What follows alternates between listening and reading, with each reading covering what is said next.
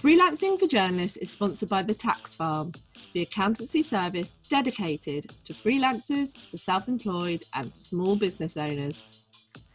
Imagine no more end-of-year panic or nasty tax surprises. The Tax Farm can't promise that they'll make you less busy, but they can promise to take away the grind of bookkeeping, freeing you up to do what you do best. With a simple fixed fee, they make hiring an accountant easy. They're also offering our listeners an exclusive 15% discount with the code FFJ15. If you want to find out more, then head to thetaxfarm.co.uk.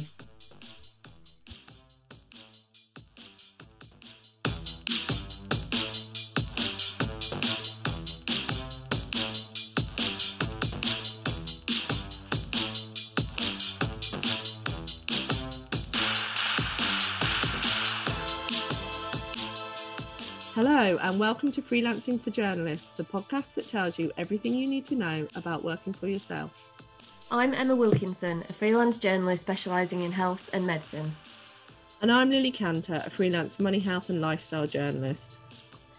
So I think every time we've seen each other on Zoom this week, Lily, which has been a lot because we've been doing lots of teaching of various bits and careers talks and things, we both seemed a bit frazzled. We've both sort of come onto the Zoom and gone, there's kind of an awful lot of balls in the air at the moment and not enough kind of fresh air and exercise, well, for me anyway. So how's this week looking? Are you on top of everything? I think I'm right in saying that you dropped a load of work, but then another load of work came along immediately to fill that space. Yeah, it's kind of my own fault. It came out of one of these podcasts, actually, when we had some commissioning editors on, and they were saying about keeping in touch with people you worked for previously. So I thought, oh, I know, I'll drop a commissioning editor an email and say, hello, don't remember me? And off the back of that, they asked me to do some work pretty much straight away, which I didn't actually have capacity to do. But I've said yes anyway.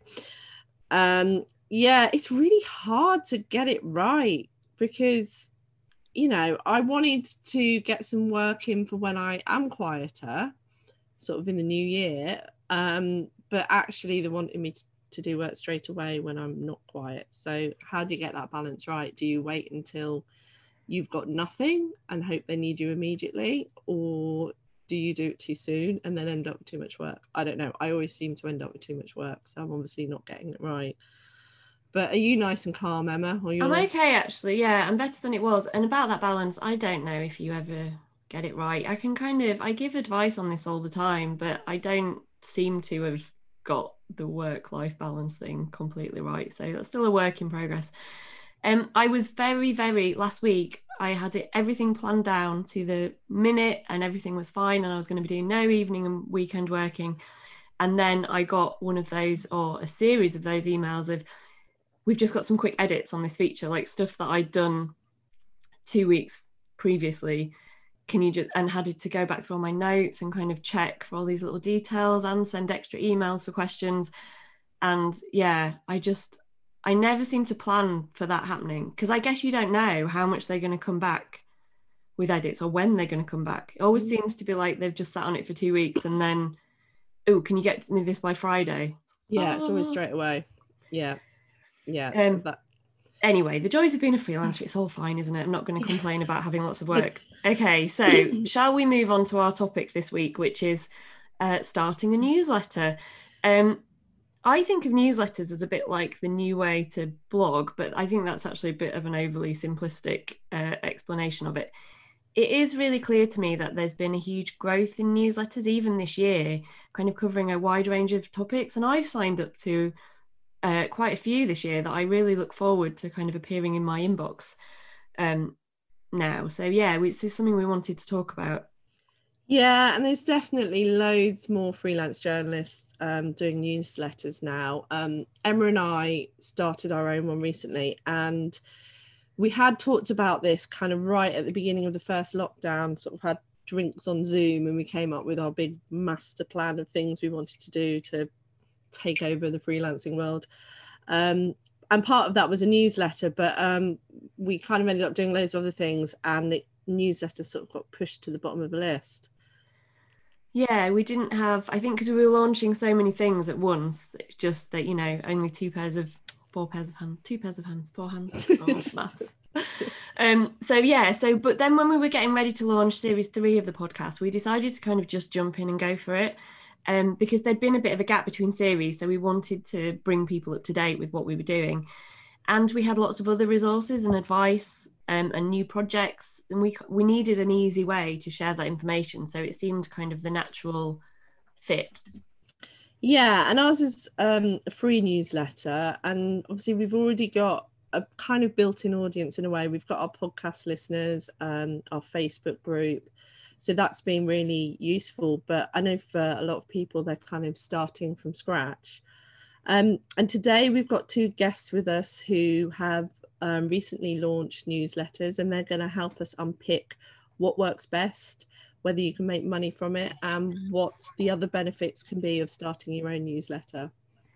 Yeah, so I'm excited to chat to them, but before we bring them in, let's start with our top tips. So Lily, what's your key bit of advice on newsletters?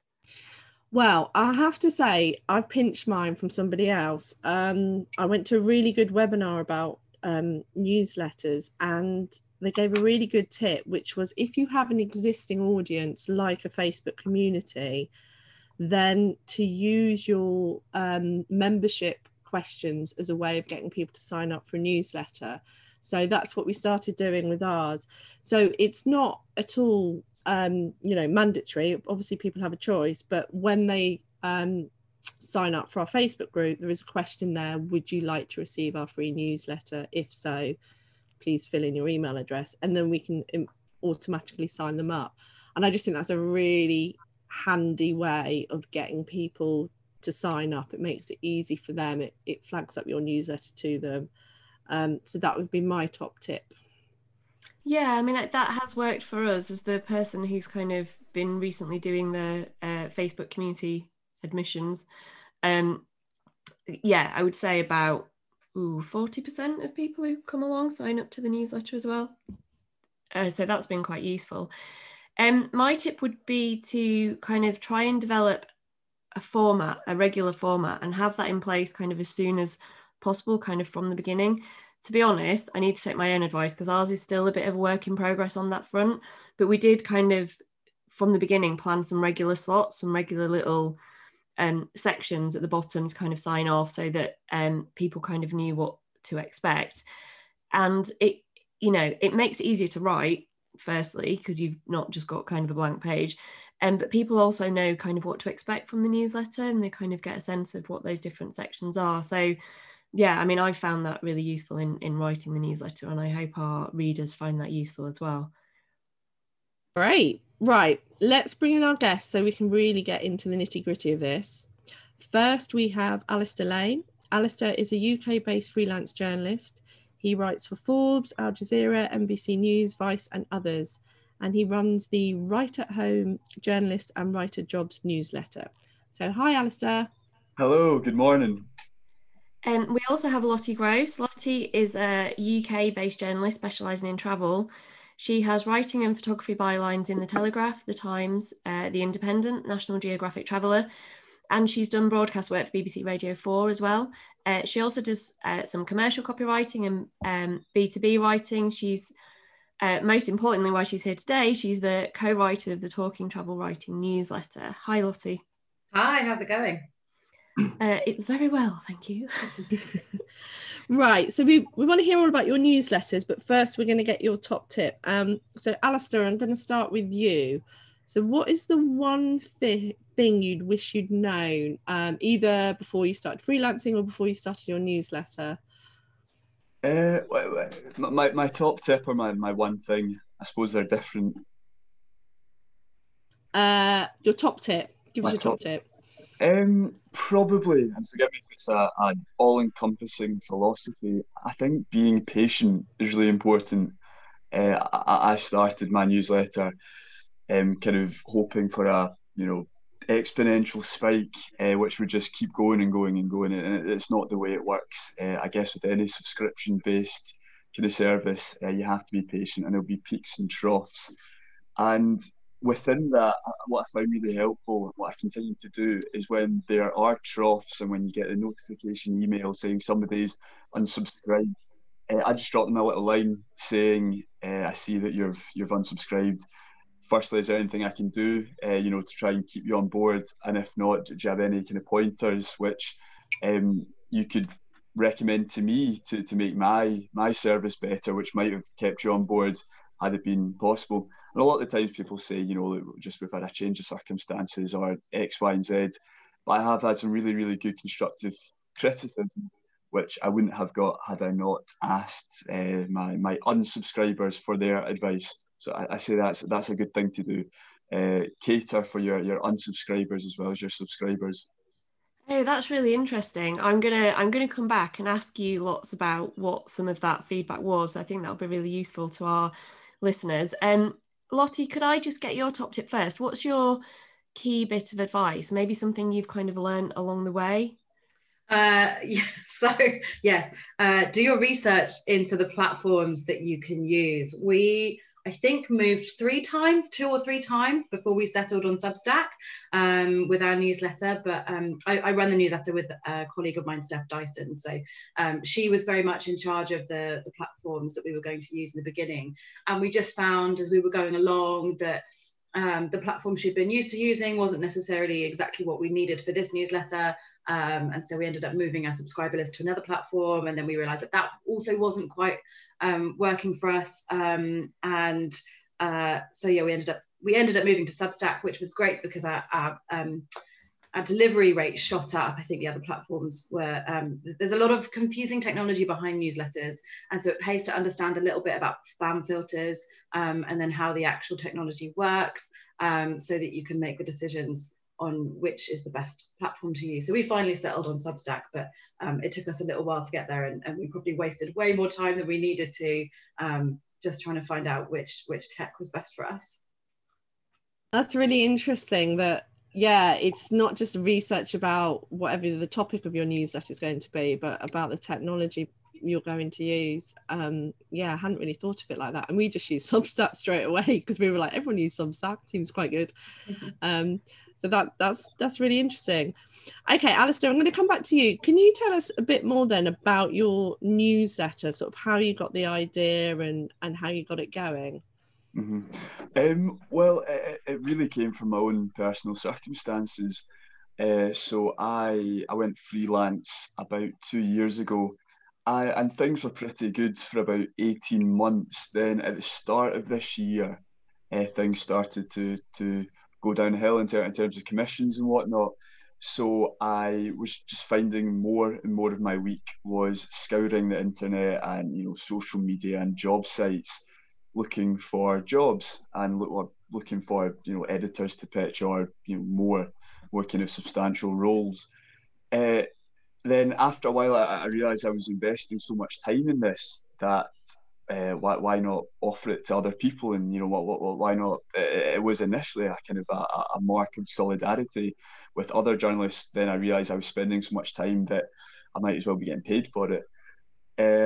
And so I guess that's how it started.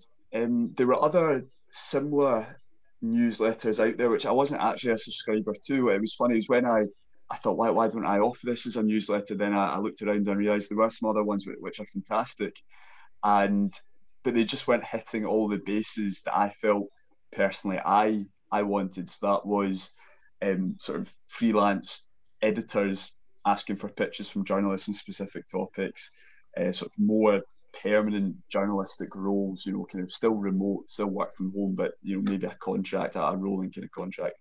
And then, as I think we all in this podcast do, a little bit of commercial work, a bit of commercial content writing and copywriting.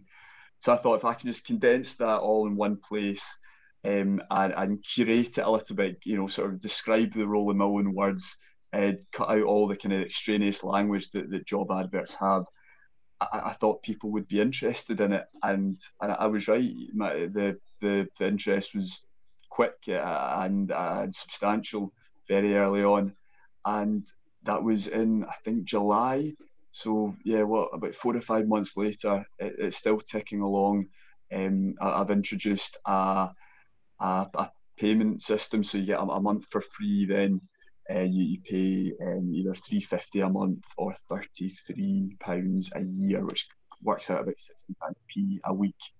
And I feel it's an honest price, and I get a lot of good feedback from it. So it's going well. I would say it's definitely still emphasis on the patient thing. I think we all need to be very patient with newsletters and take the good days and the bad days in terms of the little graph of subscribers. But yeah, I'm pretty happy with where it is, and hopeful for the future. That's really great. I mean, I think Lily and I have both been impressed. Kind of, we followed the other, jobs, like the big kind of jobs newsletters that are out there. And I do remember kind of Lily, I think she might have actually posted to you at the time it might have been in our Facebook group about kind of what extra, your newsletter might bring, kind of given that there's quite a lot in this. And I kind of had the same thought, but we've both had to completely eat our words because we really love your newsletter and we both subscribe. So okay. You definitely found your niche. That was the thing. Yeah, I must admit, I remember when you posted on our Facebook group, and I did say, but there's already other newsletters. No, another one. Was it Brenda from Bristol? No.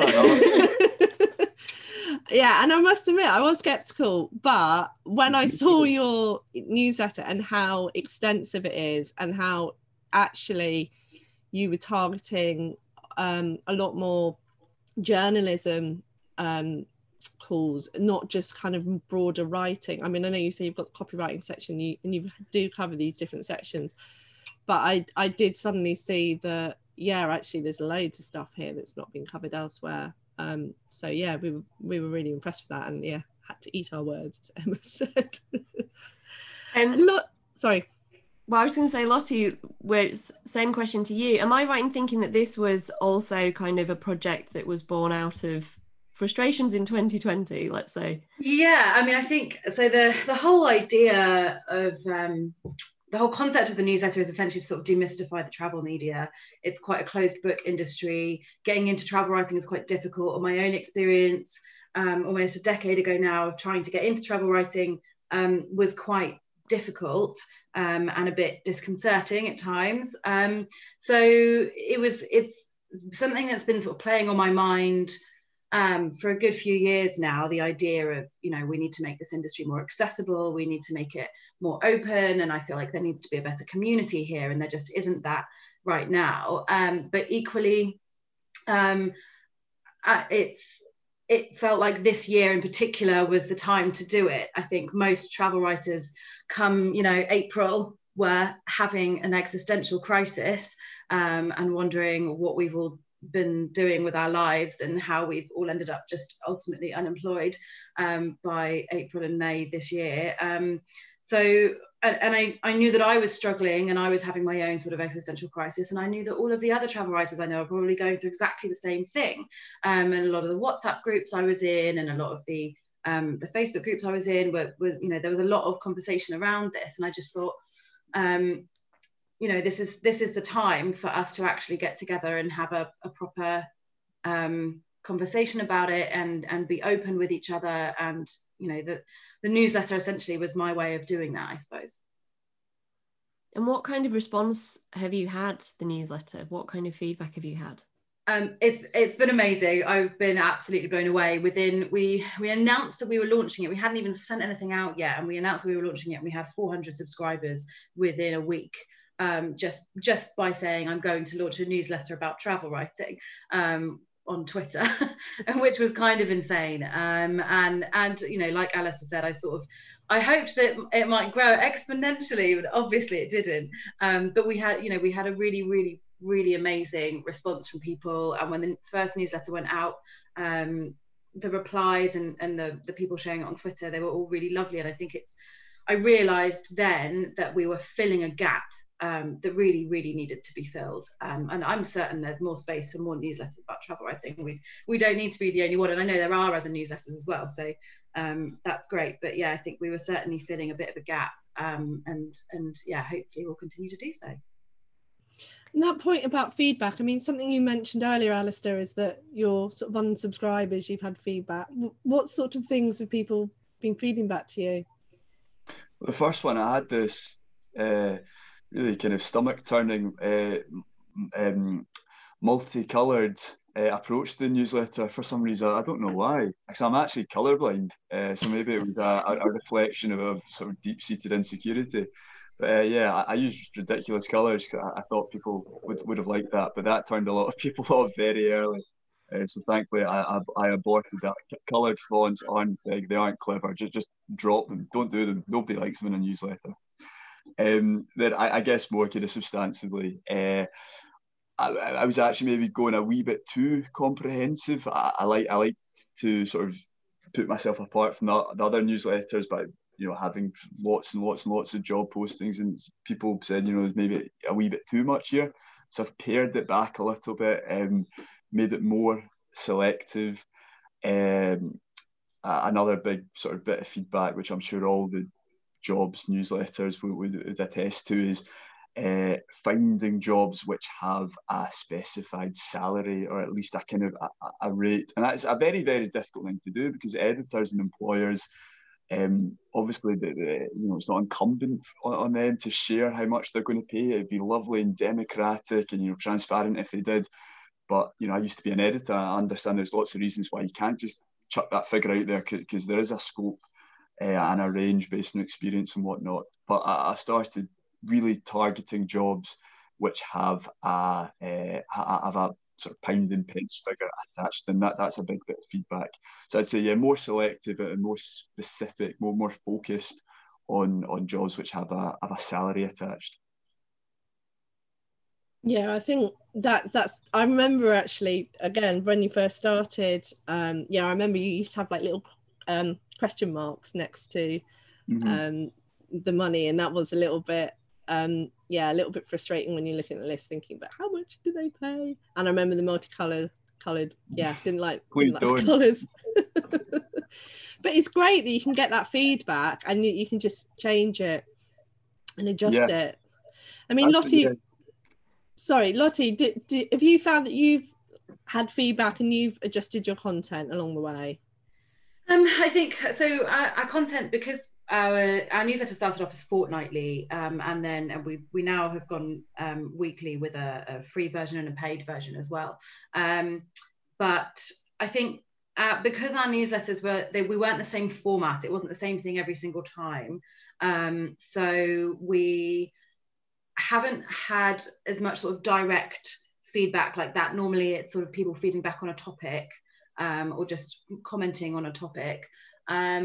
We have had a few bits of feedback where people have said, oh, we really, really loved this bit. Can we have more of that? So we did, in our first ever newsletter, I think we did a section called Who's Commissioning, where I basically just canvassed all of my freelance travel writer friends and asked them where they'd got commissions recently, and then listed, the publications that have been actively commissioning freelancers in the last 10 days or so.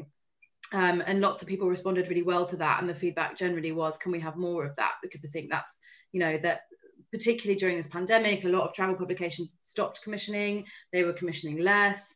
There was just general uncertainty around whether or not it was even worth pitching any travel stories because no one could go anywhere. So that was quite a useful section that we included, and I think that was something that we kept coming back to as well, because readers responded really well to that.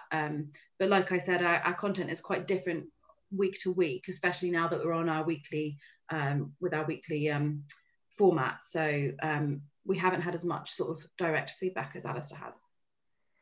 Yeah, I mean, how important is it to you? Because I know with freelancing for journalists, we're kind of, one of the things that we love about it most is that we're in control in kind of this project, and we can kind of take it in directions that we want to, and we can drop things that aren't working. And there's lots of aspects of other types of our working lives that we don't have as much control over. So Lottie, has that been quite important to you, especially this year, I guess, to kind of have that thing that you're in charge of? Definitely. I think it makes a huge difference to just be able to sort of set my own agenda, but equally I'm a control freak. I love being in charge, right? But I do want my readers, we want our readers to be the driving sort of force behind the kind of content that we're putting out there. So from the very beginning, we've had a survey on Google Forms where people can vote for, the bits that they're that are really important to them, which topics are really important to them, and you know, we're always open to people replying and responding with suggestions for things that we can cover, and we have done that. You know, we have been led by our readers, and I think ultimately that the mark of a good newsletter, the sign of a good newsletter, is one that is led by its readers and their taste for content. And you mentioned earlier that you tried kind of different platforms. Why did you settle with Substack in the end? So we knew at some point we wanted to go paid, and we wanted to obviously make some money from this, because we can't just spend, you know, half a day a week each on something that doesn't make us any money, because otherwise it ends up getting pushed to the back of the to-do list. So we knew we wanted to integrate some sort of payment solution, and we looked into doing it through a sort of manual setup between MailerLite and Stripe. And then I think there was another platform we were looking at using that didn't work. And then a bunch of other platforms that had their own integrated payment systems. And it was all quite complicated and confusing. So we ended up settling on Substack because it was just sort of this all-encompassing, very easy to use, sort of minimal fees platform. So, you know, obviously the desire is that we grow and grow and grow, and our revenue grows and grows and grows. And so if that's the case, then Substack was essentially the most affordable platform for us to use, because you can have an unlimited number of subscribers, and they will still only ever take the same fee. Whereas there were other platforms that the more subscribers you had, the more paying subscribers you had, the more of a cut that they would take of your money, which we don't like. Yeah, no, I mean, that kind of leads us on. I mean, I really like Substack just because I found it quite, I mean, I've had the odd technical issue, like a link disappearing or something, but that might be me. But generally, it's quite intuitive and easy to use. I kind of just set up and, you know, put our branding in and off we went. It only took me a few hours to kind of get it all how I wanted it. And now it's just you know, it's just the writing in, it's kind of runs really easily. Alistair, what kind of thoughts did you have around kind of which platform to go with? And was generating income kind of part of that decision? I guess laterally it was, yeah. At the risk of becoming a Substack fan club in this podcast, I use Substack. It probably is the best, to be honest.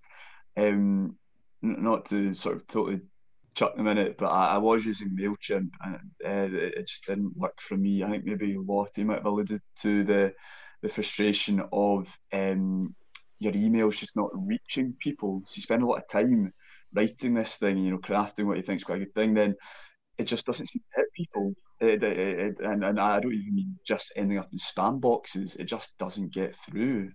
And MailChimp, for one, couldn't really offer a good explanation for that.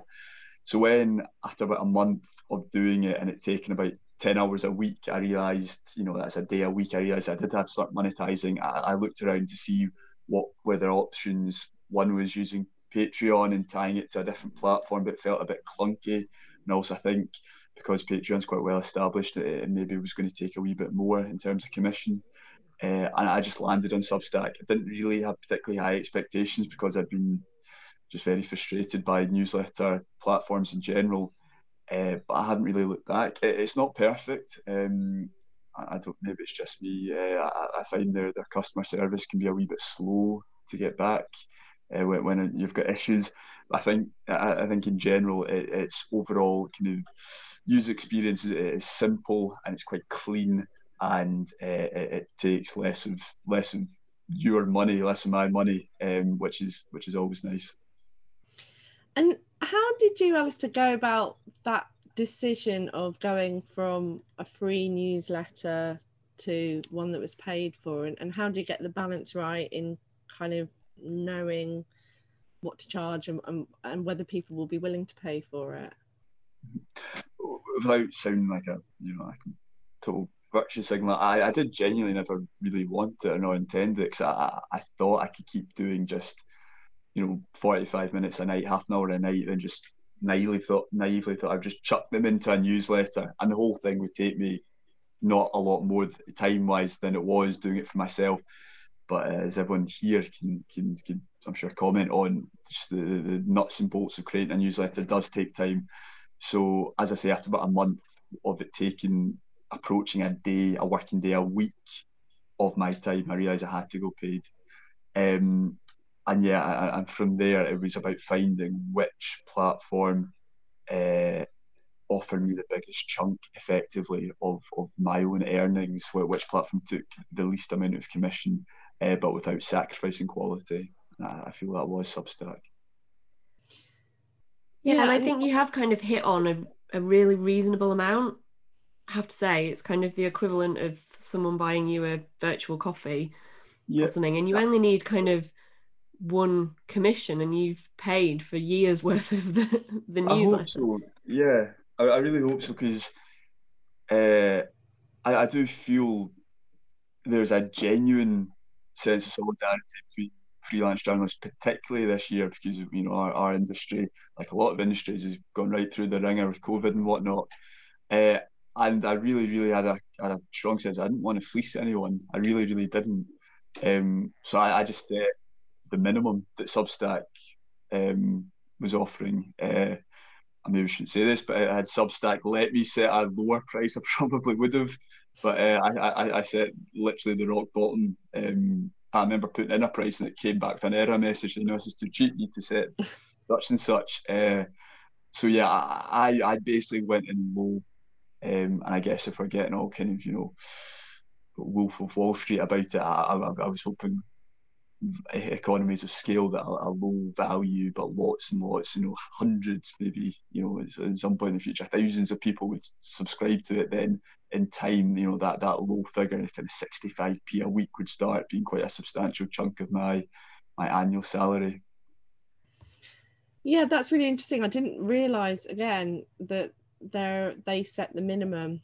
And Lottie, is yours the same, is it just on that kind of minimum monthly rate? So our standard price is £5 a month, but we're running a 20% or 15%, I can't remember how much, discount until the end of this year. So it's £3.50 a month, which is obviously the minimum on Substack until the end of December. Largely because we knew that as a very new newsletter, without a clear structure like Alistair's newsletter has, and like other newsletters like Anna Cudjoe-Rado and Sean Meads, who also run lots of like professional freelancery newsletters, without the sort of structure and reputation that they've got, we felt a bit uncomfortable asking people to pay us money when they didn't really know what we were going to offer them. So we wanted to start as low as possible. So we figured we'd start with £5 and make it a discounted rate until the end of this year. And then in January, the rate will go up. But hopefully by that point, enough people will know about us and will understand, what we have to offer. And we will have a better idea of where we're going to take the newsletter as well by that point, so we can properly communicate how your money will be returned to you through valuable content. Yeah, I mean, that actually brings me very nicely onto my next question, which was going to be about generating an audience. So we have had people kind of ask us about this, kind of how do you generate an audience? And I have to say, even though we do have this kind of ready-made community, not as many people yet, I mean, we've only been going a few weeks, have signed up to the newsletter as I thought might. So I think it comes back to what you were saying, Alistair, about patience. But I wonder if you've got any other kind of advice or kind of what to do, what not to do in terms of building an audience. Yeah, I think you have to be very proactive and seek out your audience, and it will take time. It's an investment of time, I would say. As I said, I am an active freelance journalist, but before I started my newsletter, I didn't really, the other newsletters the jobs newsletters weren't really on my radar. So that made me think, how many other, sort of active, self-proclaimed freelance journalists are going about their daily business without realising there's newsletters out there to make it, their work easier. So I've kind of set a goal to find those people. So I seek out other freelance journalists on Twitter and Facebook and LinkedIn, as well as other kind of content writers and copywriters. And I guess kind of advertise to them personally in a sense. That's been a bit of a shift in the last few weeks or months, whereas before I was doing a bit of a kind of trawler maneuver. And I guess you alluded to the fact that I posted in your group. Not to say that I wasn't specifically looking for your fantastic group on Facebook. I wanted to offer something to your wonderful followers and subscribers. But I was kind of casting quite a wide net to collect as many people as I could. And I guess that works in the early days. But then after that graph starts to kind of tail off a wee bit, starts to flatten out. You do need to specify who you're trying to get. So I would say targeting people, invest a wee bit of time, target people you think might be personally interested in your newsletter, and then kind of advertise to them in a specific sense. Yeah, it's knowing who your target audience is, isn't it? Like you say, you can go quite broad in the beginning, but then it's finding that target within specific communities. Is that the sort of approach you've taken as well, Lottie? No, not really. I think I've always been quite a vocal person in the travel media anyway. I've got a fairly decent following on Twitter, which is largely other travel media and travel professionals. So I think my initial approach was to just sort of share it with my friends and my freelance colleagues. And from there, I guess, they then shared it with their friends and colleagues. So it was really my own network that made up the bulk of our subscribers initially. And since then we've done a lot of sharing it on social and stuff, and some people have shared it in some Facebook groups and bits, so that's been great. But really we didn't make a huge amount of effort to go out and find our subscribers initially. We sort of just wanted to roll with the newsletter and feel our way through creating this newsletter and the kind of content that we should be doing and the kind of content people wanted. Now we're very much in a big drive to find subscribers. So we've actually just run an advert in Sean Mead's freelance writing jobs newsletter, which brought in an unbelievable amount of subscribers and paid subscribers as well, which was amazing to see. So we were now actively going out and spending some of the money that we've made. We've got a fair chunk of paid subscribers now that bring in a nice amount of cash for us every month, and so now we're reinvesting all of that in finding new subscribers and getting a wider audience through advertising in other newsletters, advertising on Facebook, and yeah, I think in terms of sort of establishing an audience from the beginning, you sort of need to, if you don't already have an idea of who that audience is, and if you don't already have a bit of an audience for whatever it is that you're writing about, I think that maybe you need to reconsider launching a newsletter right now. I don't know if it's worth, maybe trying to establish yourself as a voice on that topic, or as a person who can speak on that topic before you launch into, publishing a newsletter. Yeah, because it is an investment. It's an investment in your time. It's not just a case of, writing a blog post and off you go. It takes planning. You talk about kind of plans that you've got for next year. There's strategy and thought behind it. So, I think you might, it's not a case of just, I'd like to write about whatever and head off to Substack and off you go and it's going to be a roaring success. There's all that kind of strategy and development and planning that goes into it. Yeah, and it's knowing what kind of newsletter you want as well, because I think, I suppose with ours, it's more driving people to the other things that we do rather than necessarily about the newsletter itself, although the newsletter will have other resources within it. And there's quite a few newsletters around like that, particularly associated with podcasts. But then your newsletters are more kind of, I suppose, standalone in their own right, and so it's kind of recognizing what type of newsletter that you've got. And I just wondered if there's been any kind of particular issues, maybe technical issues that either of you have come across? I mean, you've mentioned kind of trying different platforms, but now you've kind of settled a bit more. Is there still anything that you've had issues with, or in hindsight you would have done differently? Can we start with you, Lottie? Yeah, I think so.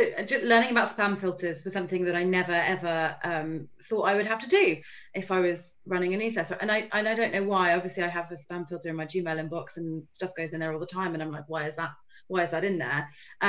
So we initially, when we first started out, we found that our newsletters weren't reaching everybody. Lots of people were saying they weren't receiving them. It was quite frustrating, and we couldn't really figure out why. I enlisted the help of Sian Mears Williams, not just Sian Mears, sorry. So I enlisted Sian's help, and she took a quick look at some of my newsletters, and she was like, okay, boom, boom, boom. Here are 3 things that you're doing wrong that are triggering spam filters and will mean that people will not receive your email. And I was absolutely blown away by the fact that these simple little things like having an emoji in the subject line actually can damage your chances of getting through the spam filter, or having the word paid for or get paid or making money can trigger a spam filter. And she taught me a little bit about how spam filters work. I then went out and did loads more research, and found that we were basically ticking all of the spam boxes with some of our content in the first few editions of our newsletter. So a combination of moving from those other platforms like MailerLite and ConvertKit, that was the other one that we used. Moving from those over to Substack, plus a better understanding of how not to be spammy. Now our newsletter has a pretty much 100% success rate in terms of reaching people's inboxes.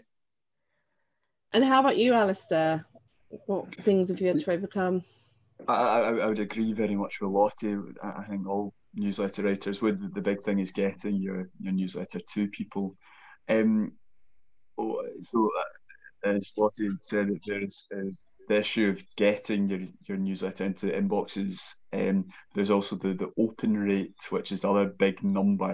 It gets there, but do people actually bother to open it?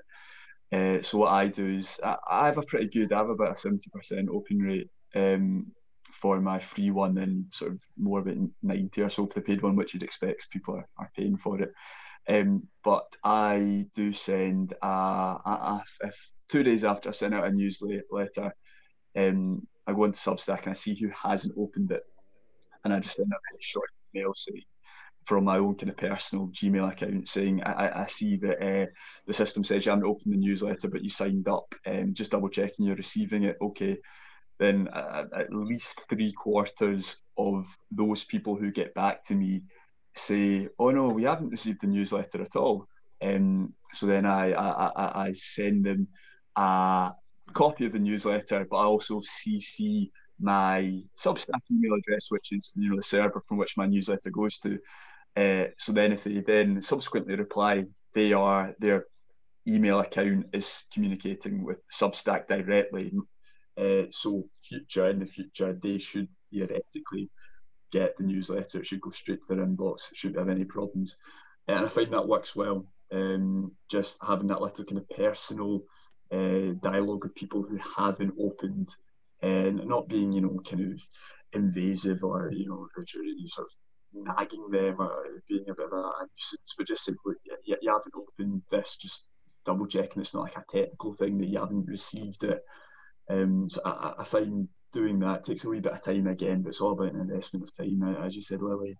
Doing that has a positive sort of result and response in terms of my open rate, and I feel my open rate's pretty decent, and certainly would be worse if I wasn't spending the time personally reaching out to people to make sure they were receiving it okay.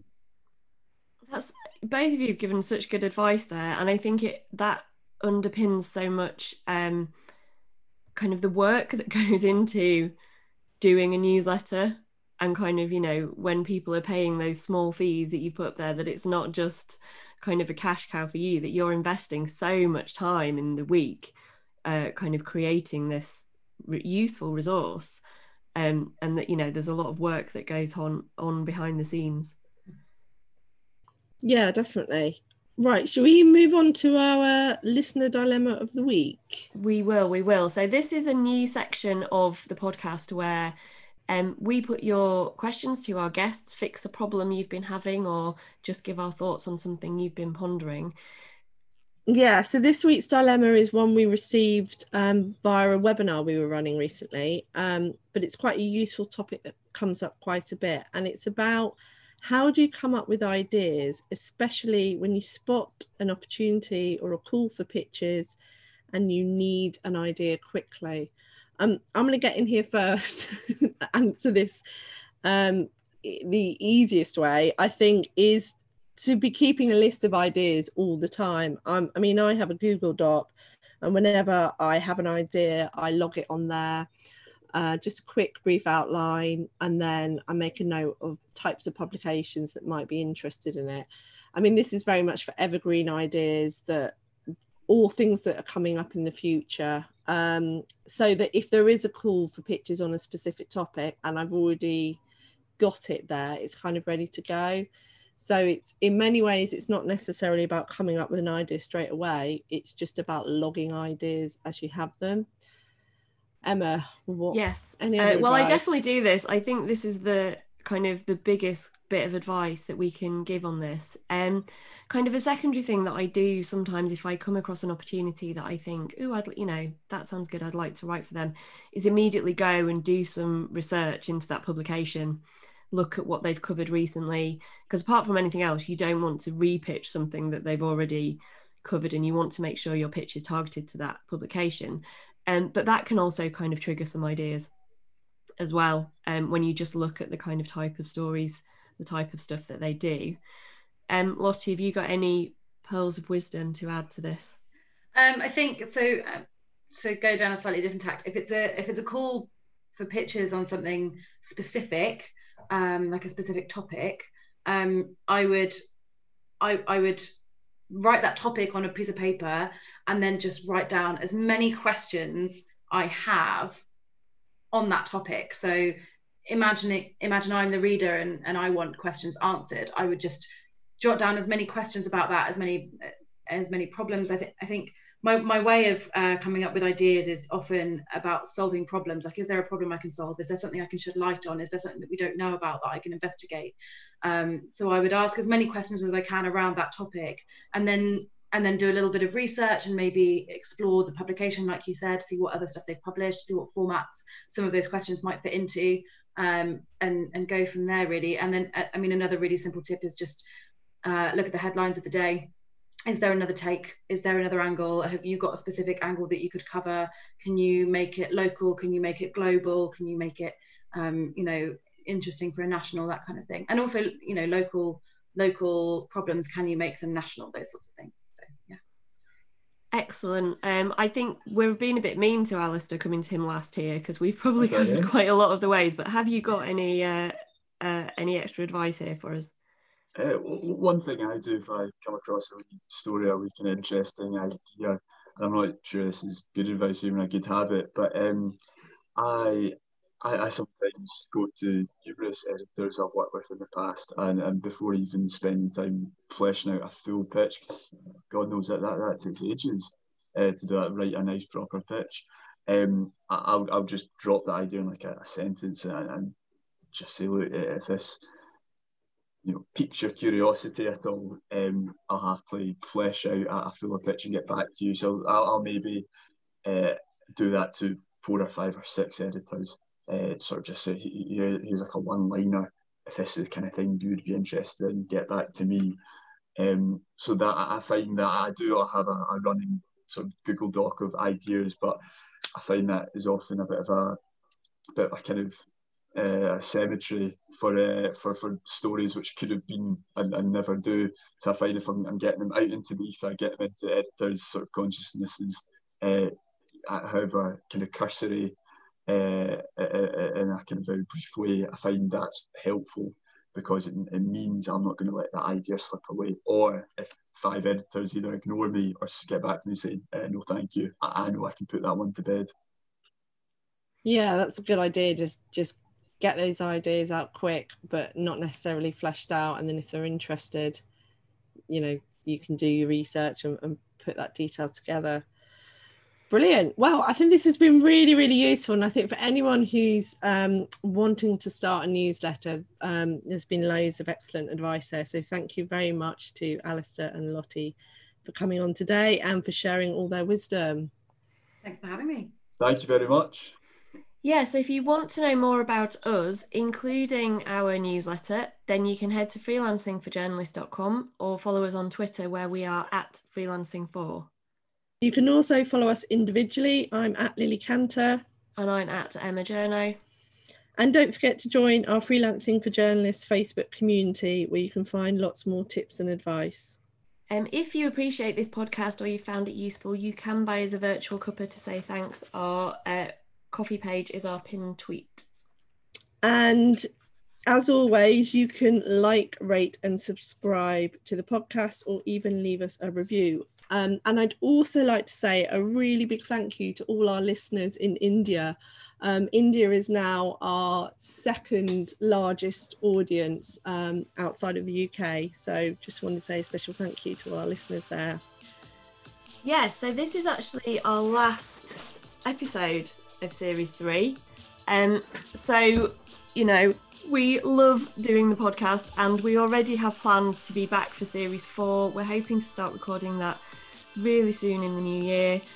So there won't be as big a gap this time, we hope. Yeah, we hope to crack on with that soon. And just lastly, a little thank you to our producer, Richard Wilson, who sorts out any edits for us. But we were going to say goodbye now, so goodbye until Series 4. Yeah, bye till then.